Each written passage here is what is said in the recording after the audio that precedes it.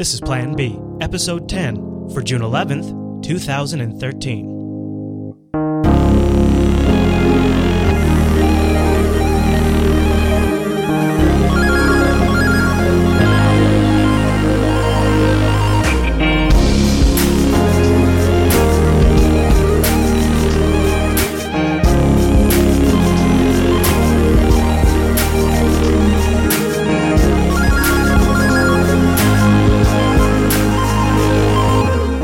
And welcome to Plan B, Jupiter Broadcasting's weekly talk show contemplating the future and present of Bitcoin, with insights for the novice, shop talk for the expert, and opinionated discussion for the interested observer of Bitcoin and related technologies. My name is Chris, and joining me every single week is my co-host, Drew. Hello, hello. Well, hello, 10 episodes. Guess what, Drew? Huh? Big show. What? That's right. It's unavoidable. It's unavoidable. It's kind of been a crazy week. So we gotta talk about all the crazy events that have been going on in Bitcoin, and then we've got a couple of guests lined up for this week's episode. We definitely have one lined up. I haven't heard from the other one yet, but we'll see where that goes. But first thing we have to do is I want the chat room to call out right now as we're going what they think the price of Bitcoin will be at the end of the episode. Just put it in the chat room. Right now it's 108, and that's unique because I think last week when we were doing an episode it was around 121. And it really all kind of happened over the weekend. In fact, during the pre-show, the chat room was like, has Bitcoin gone crazy, you guys? What's going on? What's going on? Did you watch it over the weekend? The price just tanked? No, I don't know. I just looked at it at one point and I was like, great. Here we go again. I am impressed about that, about your ability. See, I have a ticker up on the screen always. I have a widget on my Android phone. Everywhere I go, I'm always aware of the price of Bitcoin. And you've kind of, I know you used to do that, and you've kind of said, I'm just going to check it from time to time.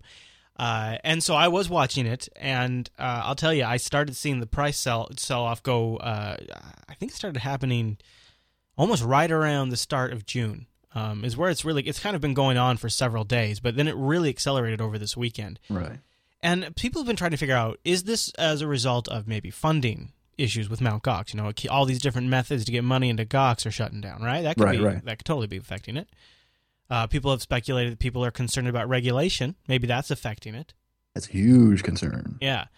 And the other thing you got to wonder about is a little potential foul play. Maybe from the same group in the past who were successfully DDoSing Gox, taking maybe a new approach. And the only reason I say this is I've seen some conversation threads on the Bitcoin Talk forums and on the subreddit, but also there was this tweet that came out, and it was from this guy who, when I read his Twitter profile, Fontes, he's got 3,000. Almost read that the wrong way. But here is his tag on his Twitter profile. A guide to altcoin pumps, and he's got a little he's bragging about it. He's got a little Imager link here where he's got like a little screenshot of bragging about how he helped pump and dump the Bitcoin market. That's in his profile. And he tweeted on May 31st, looking for one large BTC crash near June 8th, lasting 3 days with a 4-day recovery. If this does not happen, I'll be quite surprised. It's actually exactly what happened. Sounds like some inside information. Yeah, and what's notable, if you look at the Bitcoin chart around the time the crash happens, there was like a 20x volume in sales than what we had seen for the previous 2 weeks. Like the amount of Bitcoins that all of a sudden hit the market was 20x above what it normally is. That's a huge amount of volume just all of a sudden out of nowhere. So it seems like a lot of people got together online and said, hey, we want a bunch of people to pool together their Bitcoins and sell them all at once. Well, if we're all going to sell anyways, let's sell them all at once. We'll bring the price down, and then those of us that want to buy back in, we buy back in at a lower price. Sounds reasonable. Sounds dirty to me, Drew. True, I know. But what are you going to do, right? I mean, this is what they can do. And, you know, and eventually it seems like we settled down from the DDoS as they stopped freaking us out as much. Right, yeah. It seems like there's not really any panic anymore. Like dropping $20, $30, everybody's like, Right, and what's weird is Sunday, as the price was sliding pretty significantly below $100, a whale comes along and for like way above market price. Like at a time when the market price was like $99 or something like that, maybe even lower, maybe somewhere in that range. He buys for like 107, 108. And then he buys 15,000 Bitcoins at once, or she. Totally reverses the direction of the market. Right. Kind of interesting. And was that a group buy? I mean, 15,000 Bitcoins, that's, even at 99 a coin, that's a significant amount of money. Oh, yeah. Huge. I don't know. Been interesting to watch. And of course, I've, not that I didn't intentionally, excuse me, but I did happen to sell off a bunch of Bitcoins at the 121 price point to pay for my new HTC One. And then it crashed pretty soon after. I was like, oh, I'm glad I sold off when I did. Yeah. But be skeptical, people. That's all I'm saying. Well, we got a big show. Why don't we jump into our feedback first, like we like to do here on the Plan B show. You can email us, planb@jupiterbroadcasting.com, or hit that contact link at the top of our site, which always seems to actually work a little better because then it avoids the spam filter and stuff. This one came from Will. And Will wrote, you were talking with Adam on your recent episode about the ugliness, clunkiness of Bitcoin addresses and QR codes. Well, I think you should know about a website I found, to which I am in no way affiliated, that allows for one to embed an image under a QR code. Take a look and play with it. The free ones aren't wonderful looking, but they still cool. We actually got several emails about different Bitcoin shortening services. Right, yeah, like third parties that give you like URLs or whatever to shrink how much you have to deal with, right? It seems like there's a lot of trust issues there. Yeah, that's what I put. It was mentioned in the subreddit. He gave us a couple links, and that was the main concern that I posted about. Is like you're kind of you're introducing that third party in between you and the person who you're trying to give coins to. Right. And it's probably all right, but it adds a layer of distrust to the whole thing, like you said. One thing that'll help a lot with I call it the ugliness just because, for example, in broadcasting or radio, I can't say and send your donations to and then give you a Bitcoin address over the microphone. That's just ridiculous. Right. And so then, what I have to hope is that you go to our website and you see it there. There has been discussion about somehow putting like a Bitcoin protocol handler into the HTML5 specification so that a browser would recognize a Bitcoin address and then know that this is sending off a payment to somebody, and it would either hand it off to the appropriate application or there would be some sort of internal, process. Plugin. Kind of cool. That can make it easier. It doesn't solve the appearance. I plan to look at some of these shortening services. I think 3 or 4 kind of stood out that were recommended to us. I don't know, Drew. Because if you're going to put an address in there, you're going to set it and forget it. I don't think you're going to go back and check to make sure that nobody's modified it, Mm-hmm. So you're going to, it's like continual maintenance that it's going to have to be, right? I mean, if you're putting your address in there and then you post it online, if somebody gets a hold of it, or if the person who hosts that service that shortens your Bitcoin address is a little nefarious, then I wouldn't go back every other day and check it. You want it to almost be a peer-to-peer solution, so that way you can't have somebody shut down, then all of a sudden you're not getting your payment. Right, maybe a separate protocol that kind of works side by side with Bitcoin. And something that where you couldn't have like somebody sitting at their headquarters and looking at every address that gets shortened and who's sending money to and from them. Right. So I almost wonder if it has to be built on top of Bitcoin itself. I think so. Or like BitPay does it. Like maybe BitPay could give you vanity addresses and they do the since they're already handling your payment processing, they'd handle that mapping maybe. Yeah, it's true. I could see it going both ways. Yeah. All right, well, Stefan writes in. He says, hey, guys. Well, hey, Stefan. Very interesting show. While I'm not a miner myself, it's funny. A lot of people who contact me who don't really follow Bitcoin closely, they always follow it up with, I'm not a miner. I think there's a lot of conception out there that people think that people who are in Bitcoin are mining.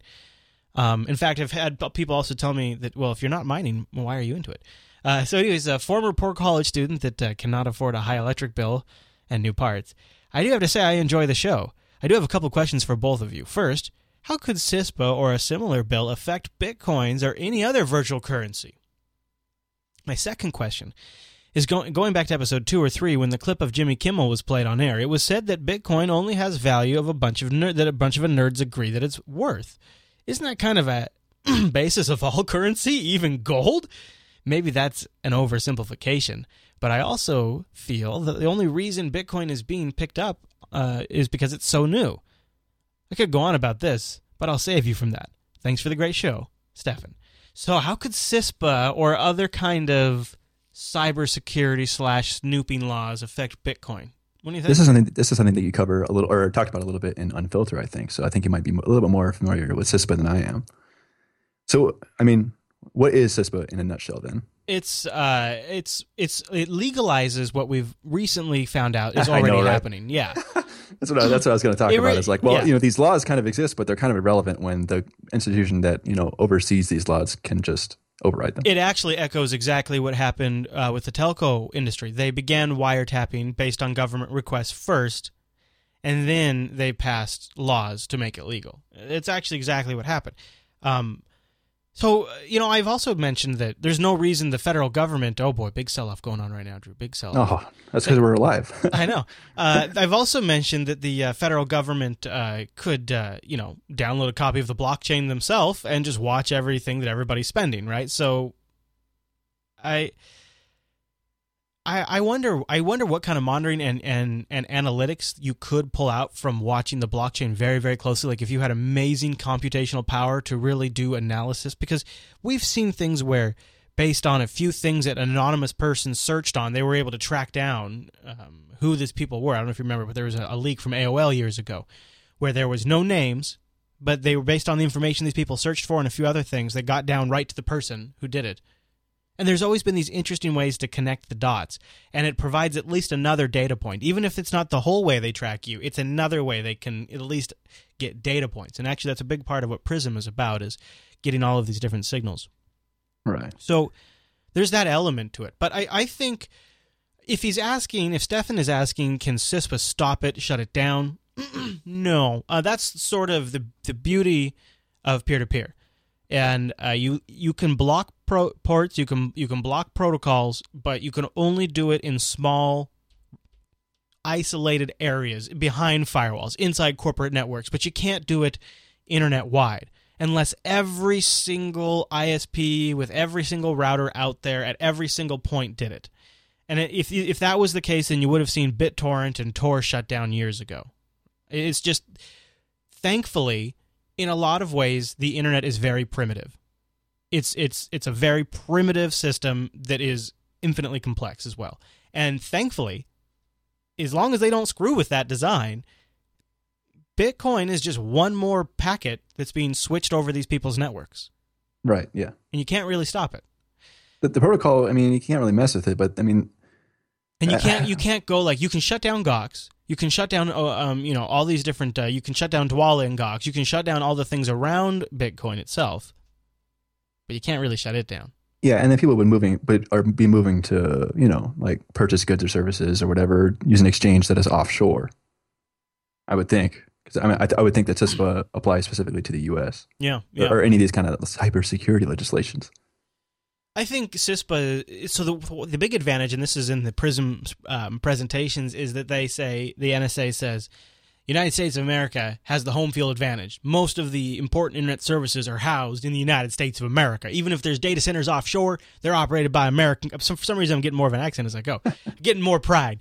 They are operated by American companies. They have American data centers, and in a lot of ways, you and I have less to worry about, though we still have a big problem, than they do. They are really being monitored. They're really being tracked. Right. So yeah, they got to be the focus. I think the individuals are fine so far as we can tell. When you think about it, it is kind of a freaky thing. It really does bother me quite a bit. I think the fundamental aspect of Bitcoin that, if you zoom out, is it defunds this system, right? It removes the power from this system to a large degree, and it allows you to operate outside that system for now. So Bitcoin's way more destructive to those powers than those powers are to Bitcoin. And that's why they're so freaked out about it. I think so. I think they got to be terrified. If not now, then in the near future. Because even if Bitcoin fails, something like it could take its place. This week, even if it fails. There's a Bitcoin Talk forum. I just scratched it from the show notes because we ran out of time. But there is the IMF worked with, I think, a guy out of New York or somewhere to write up an analysis of Bitcoin's threat impact to the IMF. And one of the things they talked about is the IMF doesn't currently have any tools to, quote unquote, control Bitcoin like it does the other world currencies, because they don't have a funding mechanism to buy a huge amount of Bitcoin. And their their control theory. So if they feel like if they ever needed to get in a position to control Bitcoin, it would have to be accepted as an IMF currency, which is only allowed for nation states right now. So that would require a massive restructuring of the way the IMF works. Then they would own a massive amount of Bitcoin, and that's how they would quote unquote control it, is their philosophy. But they don't currently, according to this analysis, have a way to do that. And so for them, they specifically state that they really have got no tools to use against Bitcoin as the International Monetary Fund. That's good news. It's good, but it also shows you they're really thinking about it already. I mean, they're taking this stuff a lot seriously, a lot faster than they used to. Right, yeah. There definitely has been a huge ramp up in terms of, they must be, this year alone, a lot of these bankster guys freaking out. Yeah. Yeah, well, I mean, maybe. Not really. I mean, they just seem to get a slap on the wrist and then move on. I mean, it's funny. Here we were talking about that huge money laundering sting for, I'm drawing a blank on the name of it right now. We just talked about it last week. Liberty Reserve? Yes, thank you. I mean, to call that the largest money laundering scam compared to what things like HSBC and the other banks have done is almost criminal. It really is. So these bankers get away with everything. Yeah, fortunately, they get to call other people criminals and, define who is and who is not a criminal. Well, Drew, one of the things that I recommend people do, because the banks are getting you down, the price of Bitcoin, if it's going down, that might be getting you down. So this is the perfect time, like any, to maybe play a little Bitcoin gambling. So I thought we'd call up Paul from BitVegas. Now, you guys remember we've had Paul from BitVegas on the show before.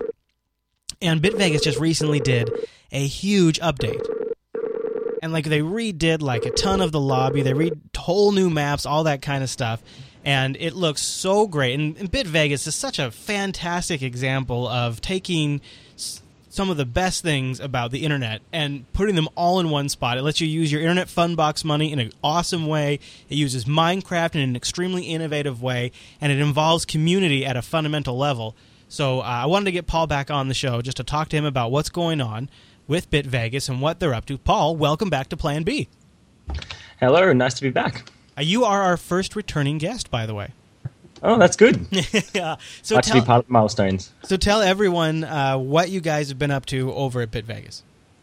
Well, we've been really, really busy. We've basically just scrapped the old casino and gone with a completely new one. Our old one was, about 20 meters by 20 meters big. This one's 6 stories of huge floors. It's actually a lot bigger than I expected it to be myself, and that's due to getting a lot of volunteers in just to help build and get it all ready. Yeah, that was my impression when I logged in for the first time. It is really massive. In fact, you even start outside the casino. You can like a real world. And you guys have gone. There's lots of little extras, just little nice touches everywhere. You have spots for community people just to hang out, like bars and bathrooms. Have you seen an increase in usage since the revamp? The funny thing is we've actually seen a slight decrease, and I think that's just goes along with the whole Bitcoin in general has just lost a bit of interest. Yeah. I believe that's what it is anyway. Also, some of our advertising places have stopped letting us advertise on there, such as Reddit. Now, why would Reddit block you? Because of gambling? Yeah, they've blocked all gambling sites. You might see that Satoshi Dice doesn't advertise on there anymore as well. Oh, I just thought that was because they don't play in the U.S. anymore. Well, that could be part of it too, but they won't let me on because of gambling. So even though it's Bitcoin, huh? Yeah, I was just as shocked. Because that seems like then they shouldn't allow any game that has any kind of virtual gaming inside of it. Yep, I don't know the exact reason, but they just won't let me on. So, all right. Well, you guys have still, even though the usage is down, you've rolled out this big update. You kind of to me it feels like you guys are in just the right position. You have just the right kind of combo of awesome off the grid kind of place to go hang out and have fun. I'm a little bummed to hear the usage is down. Yeah, well, I think as of the last maybe week, it's been picking up back again, and that's thanks to us just getting out there and getting some advertising done. One of the newest things I have to mention is we've just partnered with a website called Bitcoin Get, which is a faucet for people just to get some free Bitcoins when they're getting started. And basically, we're teaming up with them so people can go on the site, do promotions, watch the ads, get free Bitcoins. But instead of having them build up and go to their Bitcoin wallet, they get sent directly to their BitVegas account. That's cool. So they can get in and start playing without actually having to even really spend any money. Exactly. So that's quite a big partnership for us, just due to the fact people will go to that website, and when we launch on the homepage, they'll be able to see that they can have it directly sent to BitVegas instead of their Bitcoin wallet. And I think that's just one of the many streams that'll get us a bunch of new players. So where do you guys see yourselves going as, say, things kind of pick up and keep going forward? What's kind of next? We've got a lot of things planned. Like in the new casino, we've already added a bunch of things. Like we've got slot machines now. We've added in the drinks, like you said, so people can just casually have a drink, which you can also win money off. We added in the high rollers room, which means we've increased our maximum bet from 1 Bitcoin to 2 Bitcoins. And even to get into the high rollers room, you need to have 1 Bitcoin in your account, or the business won't let you in, which is pretty cool. Nice. If you go under, does it kick you out? No, it doesn't actually kick you out at this stage. I thought about that, but I figured if people are just betting and they slightly go under, it'll be kind of annoying to get kicked out. Yeah, right. So we'll see what we do with that. But as for features upcoming, we have poker, which did actually launch in the old casino, but it was a bit buggy at the time, so I had to pull it out. And then with all this new casino being built, it's kind of been put more and more on hold. But that's on the top of the priority list for the next one, because we have just so many people interested in poker. I bet. We have an item store coming, which is you're going to be able to buy some items for your character, some other things that might be in there, like might be pets. So people can buy a little, I don't know, pet pig or something to follow them around, just some cool stuff. That is really good. Well, yeah. I think I'm hoping. I think what we have is sort of Bitcoin seems to have, at least historically, little surges here and there in publicity, and every time there's a big peak and a bunch of people rush in, and honestly, the last time we had a big rush, a lot of the infrastructures just didn't handle it, and they disappointed and let a lot of people down, and so a lot of people left. But more people stayed around than were here before, right? We had more people retention. I think the same thing's likely to happen each time something major kind of happens. There'll be a spike. We'll have a little retention, and it's just going to continue on like that. So right now, you guys can kind of build, and every time there's a big news story that breaks or something like that, you'll probably see a bump in usage. Yeah, that's exactly right. The way I see it is, I actually do a bit of buying and selling on localbitcoins.com, and I've been advertising on there for a fair while now and not had a lot of interest. And just recently, since we did the drop to under 100, I've just had a ton of buy orders come in. And that just shows everyone's getting interested again now that the price is... I think people feel we're hitting a new bottom and it can only go up kind of thing. That's what a lot of people seem to think anyway. I think that's putting a lot of interest into Bitcoin again. Yeah, and in truth, the recent drop probably helped a lot of people buy back in. And I think that's why...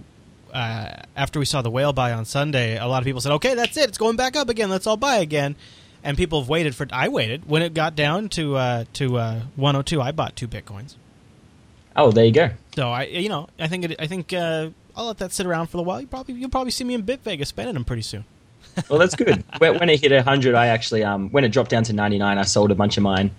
Regretting that now, but I'm no trick. Hey, before I let you go, are you worried at all when you saw that Satoshi Dice was like, we're pulling out of the U.S.? Did that make you go, wait a minute, should I worry about that?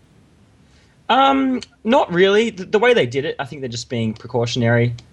There's been no gambling services shut down that I've seen yet. Also, we're not hosted in the US. The server's actually hosted in Europe, and I myself based in Australia. So I don't know. I don't really have any concerns yet, and I do actually see a lawyer about it too, like I mentioned last time. Yeah, You've taken precautions there, and I think I don't want to. To me, it kind of seems like it's a half-hearted attempt on their part because you can still get to it through third-party services like blockchain.info. You can, use Tor. I mean, they kind of just basically it's almost lip service. Yeah, well, you don't even need to go on the Satoshi Dice website to bet. It's all you need to do is send the Bitcoins to the address. So Yep. All right, Paul. Well, awesome work on the site. I'll be in there soon to play. Drew just recently dropped a few coins in there, so he was still stinging from that one, but I'm sure you'll see him in there soon too. Yeah, sounds good. I might see him at the bar sometime. All right, we'll keep in touch and keep up the great work. Okay, thank you. All right, thank you. We'll talk to you later. Bye. I'm just so impressed with BitVegas. It's such a cool mash of Minecraft and Bitcoin and community. Because a lot of the community has built or maybe all of the community has built that casino. Right. Yeah. I think he had like 10 guys building it for quite a while. And Yeah. I think it's like 6 stories or something. Man, I walked in there and I was like, oh, what's going on? Yeah. It is quite massive. Yeah. So if you haven't checked, in fact, if you guys just go load up Minecraft and then go to multiplayer mode and then just put bitvegas.net in there and connect. I think it's M or MC. Oh, okay. Well, you go to bitvegas.net if I got the address wrong. Yeah. It's on there. But yeah, okay, maybe it is. I don't know if it's MC. I forget. But I already had it in my thing. But you just go check it out. You get the play coins and you don't have to spend any money. Just be impressed what community can do around Bitcoin. Oh, now here's something you might not have heard. The world's first baby, Bitcoin baby, is born. How about that? Okay, it is mc.bitvegas.net, by the way. The world's first Bitcoin baby was bought, and the insemination process was bought with Bitcoin. The baby itself was birthed by a mother. This is actually a crazy story because the doctor, Dr. Lee, is a Bitcoin enthusiast, and he was working on different ways to fund his practice, and so he did the initial consultation via Bitcoin. He said, all right, yeah, if you want to come talk to me, you can pay me in Bitcoin. But look, this is expensive, and this is going to be complicated. And to make matters worse, his clients didn't really quite understand what Bitcoin was. So he had to give them a little education on how to buy Bitcoins and things like that. But being the entrepreneuring parents that they were willing. So they found a patient that will pay him in Bitcoins via Reddit, which is kind of funny. In total, the whole process was 30 Bitcoins. Now, this was a little bit ago, so Bitcoins have actually gone up in value since then. But the whole process from consultation to in vitro fertilization cost the parents 30 Bitcoins, which was around 3,600 at the time, USD. I think that's kind of crazy, right? Yeah, and he had to hold their hands to get them to buy the money too, or to buy the Bitcoins. He had to go through like in a defunct exchange over in Australia. Yeah. This and that, all the way this and around, But he said he had the sign on the front of his door for like forever, and not a single person ever asked about it. That is I don't know about that one. I'm pretty big on Bitcoin, and that would probably, like, if I saw that sign. I'd probably gather do your it. friends. Let's go. I'd probably do it. Yeah, I guess so. Anybody have friend vitro? Well, we're talking about babies and family stuff. I wanted to get our next guest on the line, so I'm going to give them a ring right now. Let's see here. Now, this is something else. If you haven't seen the Kickstarter project, there is a couple that wants to live 90 days on Bitcoin. Hi there. This is Chris from Plan B. Hi, Chris. This is Austin Craig. Hi, Austin. Thanks for coming on Plan B. You're live on the show right now, and we were just starting to set up what you guys are doing. I just caught this the other night, and why don't you tell everybody what your goal is and what your project is all about? Well, the project, we're calling it Life on Bitcoin. It's going to be a documentary film about an experiment that my fiance and I are going to conduct after we get married. We're going to try to live the first 90 days of our post-honeymoon married life exclusively on Bitcoin. So that means all expenditures for everything we make, for groceries, gas, rent, whatever we may need to use in our everyday lives, will be spent only in Bitcoin. Now that seems like a pretty interesting proposition. We've seen people out there who've done a week on Bitcoin. People have done some road trips on Bitcoin. I think one thing that was considered controversial that maybe people misunderstood at the start was a lot of people thought, well, why are you doing a Kickstarter? The Kickstarter is for the documentary, and I realize now I should have made that more clear. The documentary film crew is going to be following us around for the 3 months that we're doing this. They're also going to be traveling around interviewing other people who are involved with Bitcoin one way or another, and interviewing them, getting expert opinions so that we can explore the broader issue, but also so that they can follow us for 3 months and get this human story that kind of helps illustrate what Bitcoin is all about. Right, because the film crew isn't taking a Bitcoin challenge. No, they sure aren't. I don't think they're ready for that. So how are you guys going to do this? We talked with Kashmir Hill from Forbes, and she had designed a stringent set of rules. In fact, I would consider maybe overly strict in some regards. Have you guys thought about this? Have you been brainstorming well, maybe for bills we'll allow a proxy service, or what are your thoughts on the rules? Well, the rules are what we're trying to do. We've outlined some rules for ourselves, and we're going to be putting those up and publishing them publicly pretty soon.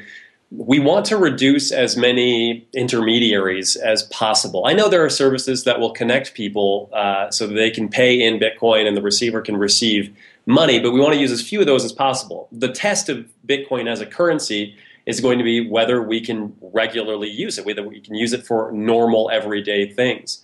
And we'd like to do that directly with the person that we're interacting with the person that we're exchanging with. So the goal is to do all of our transactions as directly as possible. And the baseline bare minimum is that we can never touch any dollars. We can't use them for anything. I'm over on lifeonbitcoin.com where I can donate to the Kickstarter.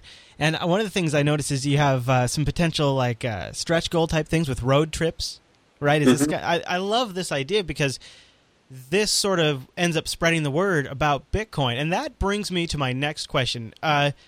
What's your background in Bitcoin? Are you both Bitcoin enthusiasts, or how did this come about? My background in Bitcoin is minimal. It's mostly just interest. Professionally, I'm a video marketer, and I've worked in video production and acting for a few years now. But technology has always fascinated me. And I heard about Bitcoin a couple years ago and read about it, and I was reading about Bitcoin mining, and I thought, hey, let's give that a try. That sounds interesting. But quickly realized it was way beyond my technical skill, and still is today, even if I wanted to get into that. But I think what that allows me to do as a pretty average person who's not highly, highly technical is it puts me in the right position to do this kind of experiment. Can a normal person use Bitcoin? Can it be used in that way for everyday transactions? So honestly, I'm not terribly into Bitcoin right now. I imagine we'll become fairly expert pretty soon. That's going in the deep end there for that one. Yeah, 90 days is going to be, I would imagine in order to do 90 days, you will have to do some sort of negotiating with a fair amount of people you're buying goods or services from, right? You're going to have to try to convince them to take Bitcoin. Yeah, for all of our basics, I imagine we're going to have to be educating a lot of people, educating them on what Bitcoin is, what its benefits are, and then negotiating with them how to do this, and then walking them through the process of getting set up with a Bitcoin wallet and being able to work that into their accounting system. These are things it's kind of going to be learning by getting thrown in the deep end, but I figure we will learn fast that way. Now, did I catch on Reddit that your fiance's employer, she does contract work or something to that extent, they're going to pay her in Bitcoin during this process? Yeah, that's right. We talked to them last week. We've been working on this for at least a couple months, and she hadn't talked to her employer until last week, and she said, hey, I'm doing this project. I just wanted to let you know that work is always going to be my top priority. I'm not going to let this take a backseat, let my job take a backseat to the project, but I wanted you to be aware, and I'd love to have your support. Really not knowing how they'd react, but thankfully her employer said, that's awesome. That's so cool. How can we get involved? Can we, we're working something out right now where maybe they'll be one of the sponsors of the film. And they want to be able to pay her in Bitcoin. And we haven't negotiated how exactly that's going to happen yet because we're probably going to set it up when the documentary starts. But they were super supportive. And so that's another layer to this film is we're going to be receiving our payment for our jobs in Bitcoin. That is, you both are. I'm certainly going to try. I do a lot of contract work. I know one of my employers that I do regular work with, they've agreed to this. They're very supportive. But I also do freelance acting and video marketing consulting. So we'll see if the people that I'm working with are game for it. And if they're not, maybe we turn down the gig or maybe we do the gig, but I can't touch that money at all during the duration of the project. Oh, interesting. That'd be difficult. Yeah. Especially when, if it comes down to a point where we're living in some way that's really not comfortable. I know one shop around here that it's a sandwich shop that accepts Bitcoin. Oh, really? Well, that's something. So that's one thing. We won't starve, right? We'll have sandwiches. But I imagine after a week we'll get really tired of sandwiches. Right. So it might be interesting if we reach a level of discomfort where that's a temptation. But part of doing this on Kickstarter and doing it on the web is that we're completely accountable to our audience. We can't cheat. We'd get caught right away. And you folks are located in which city? We're in Provo, Utah. Okay. Oh, wow. So there's a sandwich shop in Provo, Utah that takes Bitcoin. Yeah. There you go. See, Drew, it's everywhere now. It's official.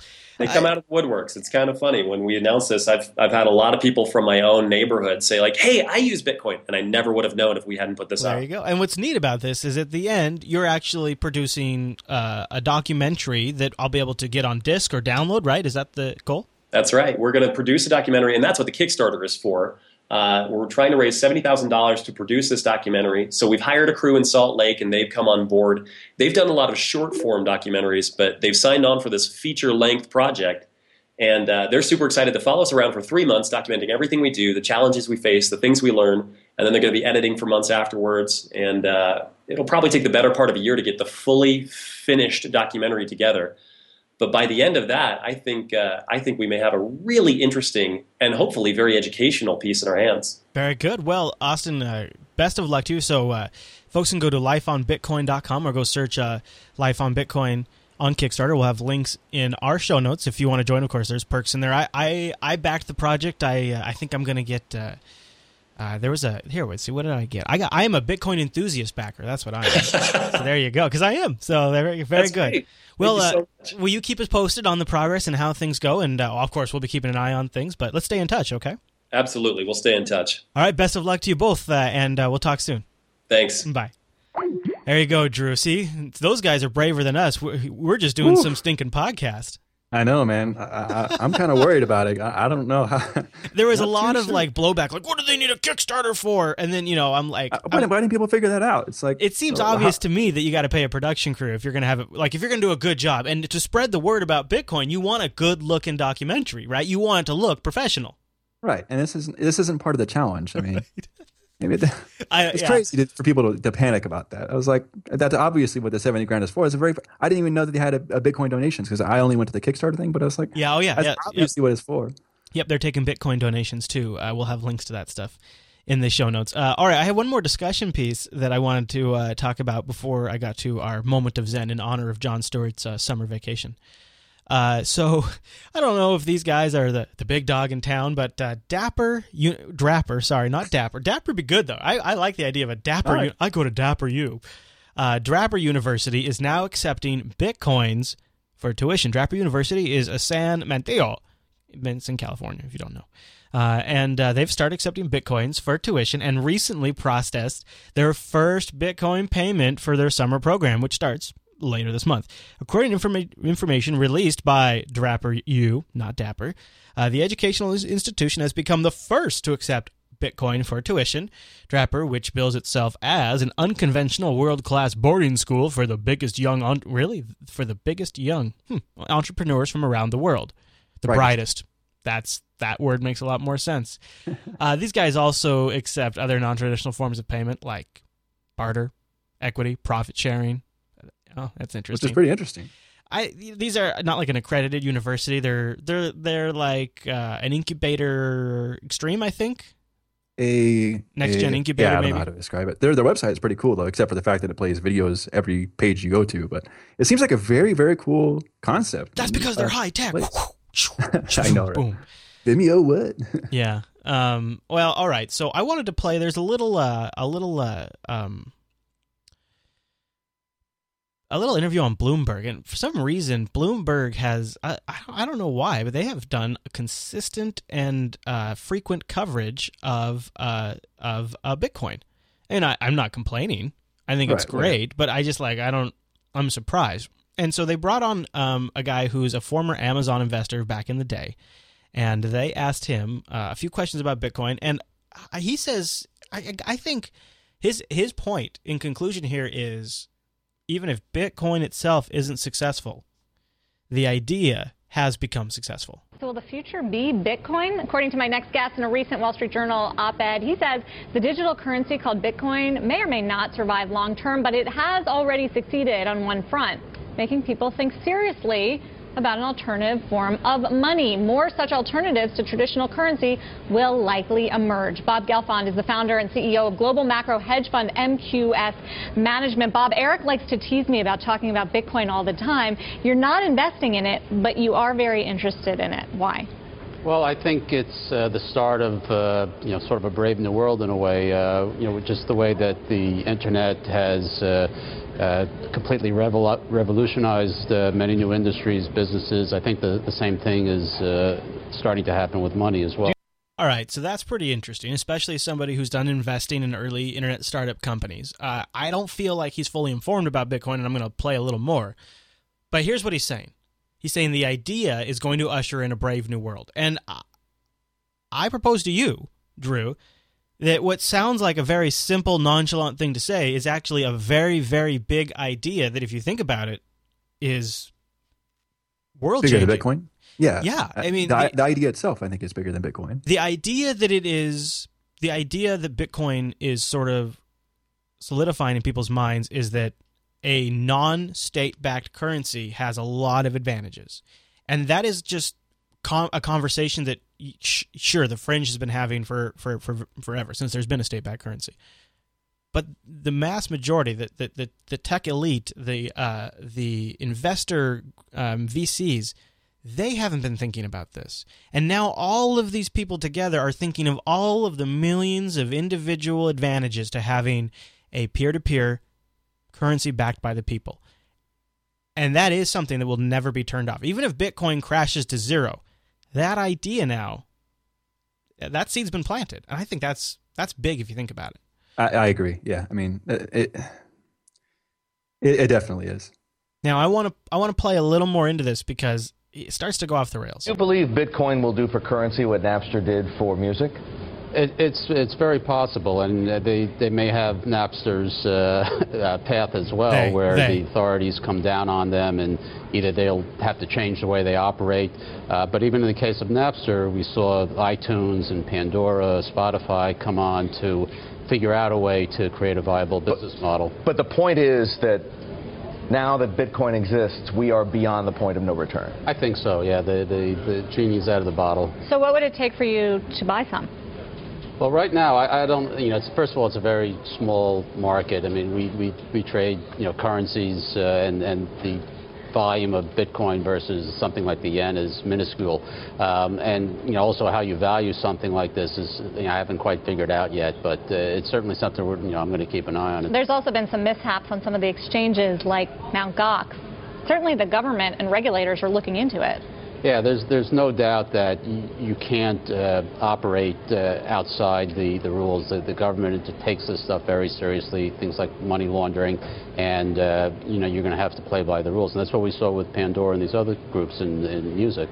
So just as Pandora and Spotify and now Apple, for example, have gone and improved upon what was once Napster, how would you build a better Bitcoin? How would it be, your digital currency be different from what Bitcoin is? How would it? Now, before I let him answer that question, you see how they're discussing Bitcoin like it's owned by some VC-backed Silicon Valley startup that they could just pivot their business model and all of a sudden they're legal, right? They're talking about it like it's owned by some corporation.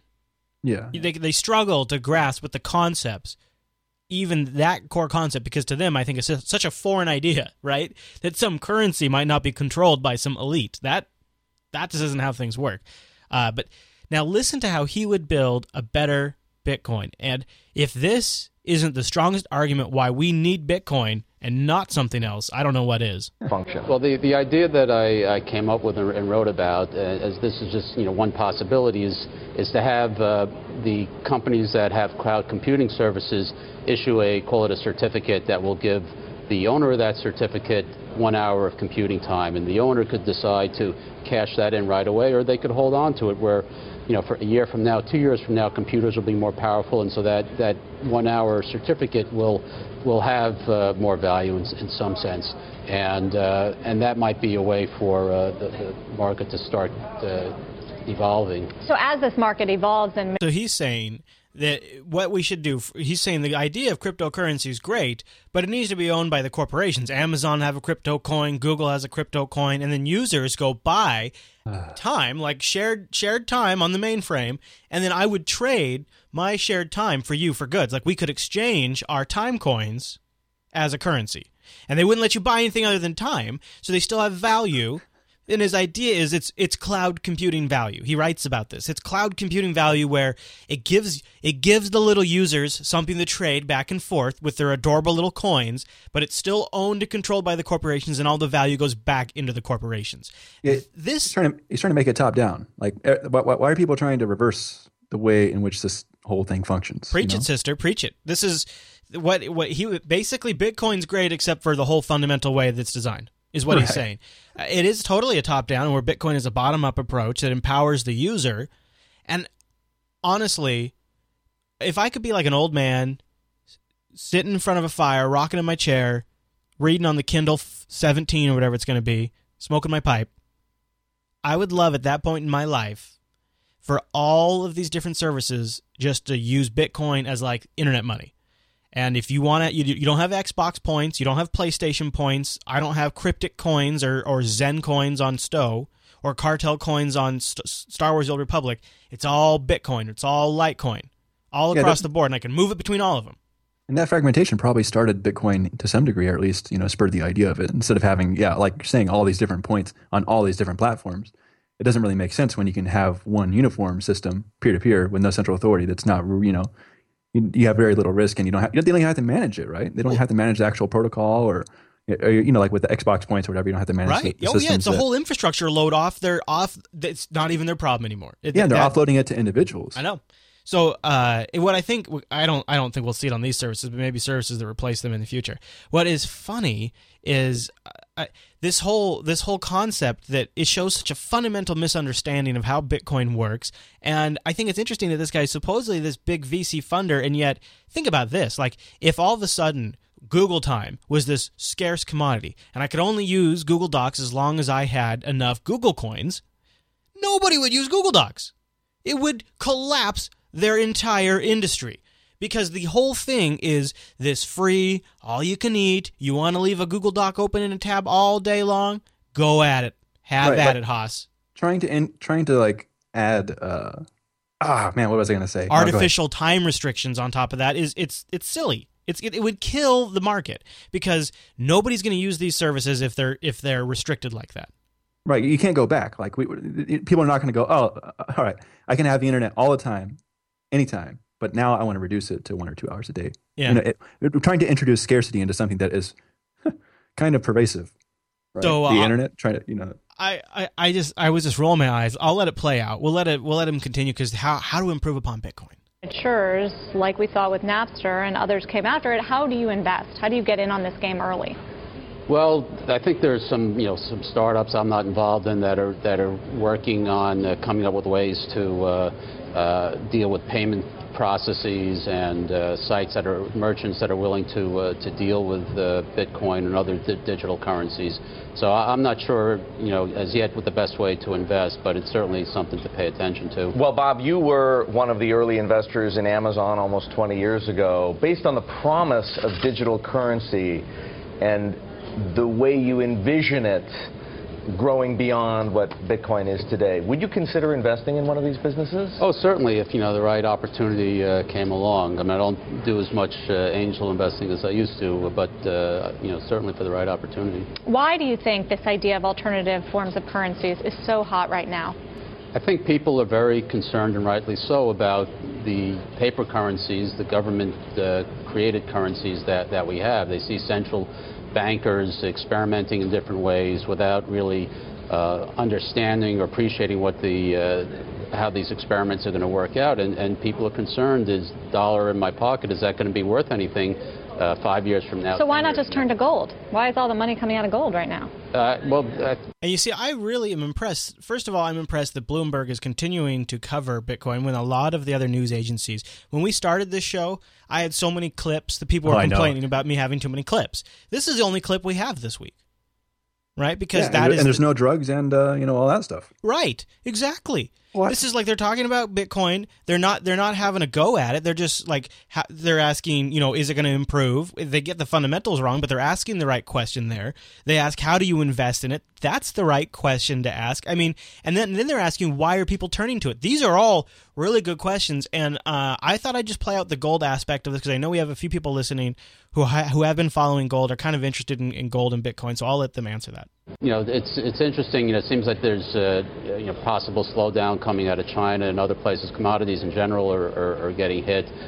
Growth is coming back a little bit in other places. So hard to say. But just in the case of something like cars, we have more than one brand of cars. There's no reason that we can't have more than one brand of money that is. But we do. We have gold. We have silver. We have platinum. Some people consider those other precious metals a quasi-currency, money, if you like. They consider it a store of value, a way to store your wealth, but they're not. They don't have they don't have the liquidity to be. They're not a medium of exchange. Right. That's the crucial part about something being money. It has to be liquid enough so that you could use it to buy your lunch today.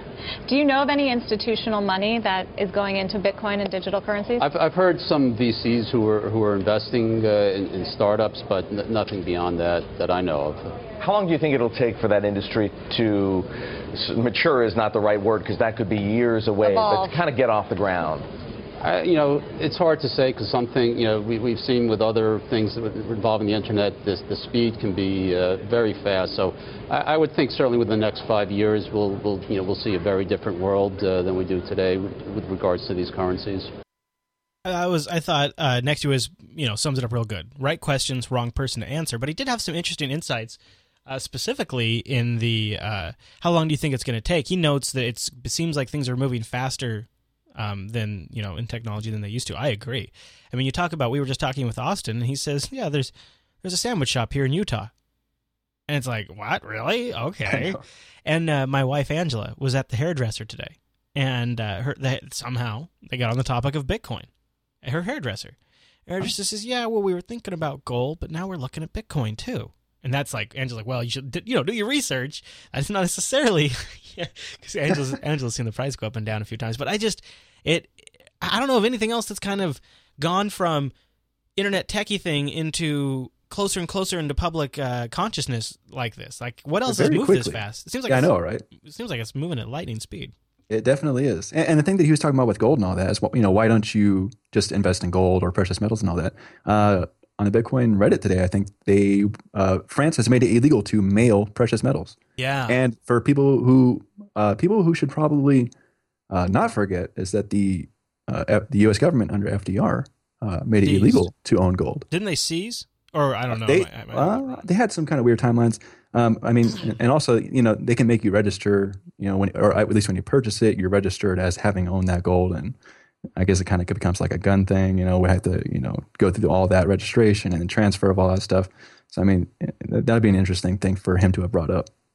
I think the bigger story about that interview on Bloomberg is because of his pedigree, his past in investing in a lot of successful companies, when he says things like that about Bitcoin, people listen to him. So even if he didn't give all the answers, the way we wanted to hear them or would have liked to, it was overall pretty positive, and he is somebody you want talking about this stuff.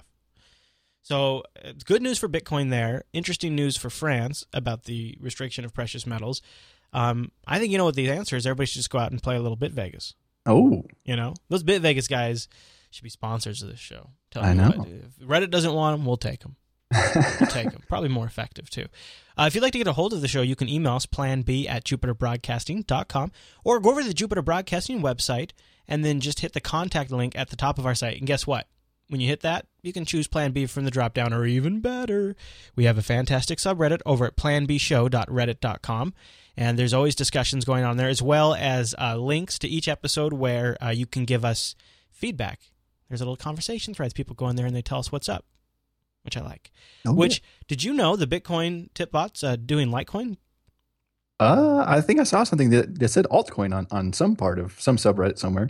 I got tipped $10 in Litecoin, but I didn't accept it in time because I didn't know. I'm a jerk. We should have asked Mr. Paul about Litecoin and the BitVegas. We should have. Oh, well. We'll have to get him on the show in the future. Oh, I guess so. All right, so there you go. You can go over to the subreddit and engage the community, planbshow.reddit.com. Brand new, just getting started, so it's a good time to get over there. And you know what? If you've got a little Reddit love in you and you like doing the theming and skinning, that's just not something I'm very good at. And if you'd like to take that on, just contact me. Just email the show, planb@jupiterbroadcasting.com, and let us know. You can also text message us or give us a call, 1-352-58-PLAN-B. That's 1-352-587-5887. 5262. Don't forget, we'd also like to get a comment or rating in the iTunes store. It helps people find the show. When you rate and comment, then it juices the iTunes algorithm, and it says, okay, well, if they get a couple more of these, then we're going to start placing them higher in the store. And if 3 or 4 or 5, or it only really takes even 5, 6, 7, 10 of you, which means if you're listening and you use iTunes, that's you, to go in there and do this. And then we work our way up the charts. People find out about Bitcoin. People coming in looking for information about Bitcoin. Now is a good time. As that price goes down, people start getting curious because it gets to a point they can afford. They start doing the research. So it's a great time to spread the link. If you like something from the show, maybe submit the time link to the Bitcoin subreddit. You can go right to YouTube, find the moment you like in YouTube, and then hit the advanced options, and you can actually share the exact moment in the show on the Bitcoin subreddit. That way, you don't have to waste their time with the rest of our amazing show. Right, Drew? Yeah. We're also taking your tips. We'll have the tip address and the QR code in the show notes. Thank you, everybody. We got lots and lots. I think we almost got a total of a Bitcoin just from last week's episode. So that's awesome. Thank you, everyone. I appreciate all the tips. If you enjoy an episode, that's one way we're gauging how much you enjoyed a show, is based on your tips. So you can find a link, or the code for that, not really a link yet, but you can find our Bitcoin address and a QR code in the show notes. And don't forget to join us live. Boy, I'm going through all of our vegetables right now. The show is live on Tuesdays at 2 p.m. Pacific, 5 p.m. Eastern, 9 p.m. GMT. And you can hang out in our awesome chat room, chat with us live, and join us for the pre- and post-show, which are even more Plan B. So if you like Plan B, you get even more if you join live. Don't forget, links to Drew and my social profiles in the show notes. Drew, have a great week, man. Oh, yeah, you too. All right, everyone. Thanks so much for tuning to this week's episode. Wait a minute. Why am I playing Coder Radio? Yeah, I was like, how did that happen? I was scratching my head over here going, huh. Here we go. You know what happened is my button moved on me. There we go. It could be Coder B. Wait, Plan Coder? Plan Radio. Not working out. Plan B Coder. I guess if we would have called it Bitcoin Radio, could have been closer. Oh, yeah. All right, everyone. Well, thanks so much for tuning in this week's episode of Plan B. That's this show. Thanks so much, and join us next week, won't you? Oh, I want to mention RSS feeds in the show notes. Browse over to Plan B. Click on episode 10. Go down. You see the download links just below download links. RSS feeds. You can subscribe. Get the show weekly. Thanks, everyone.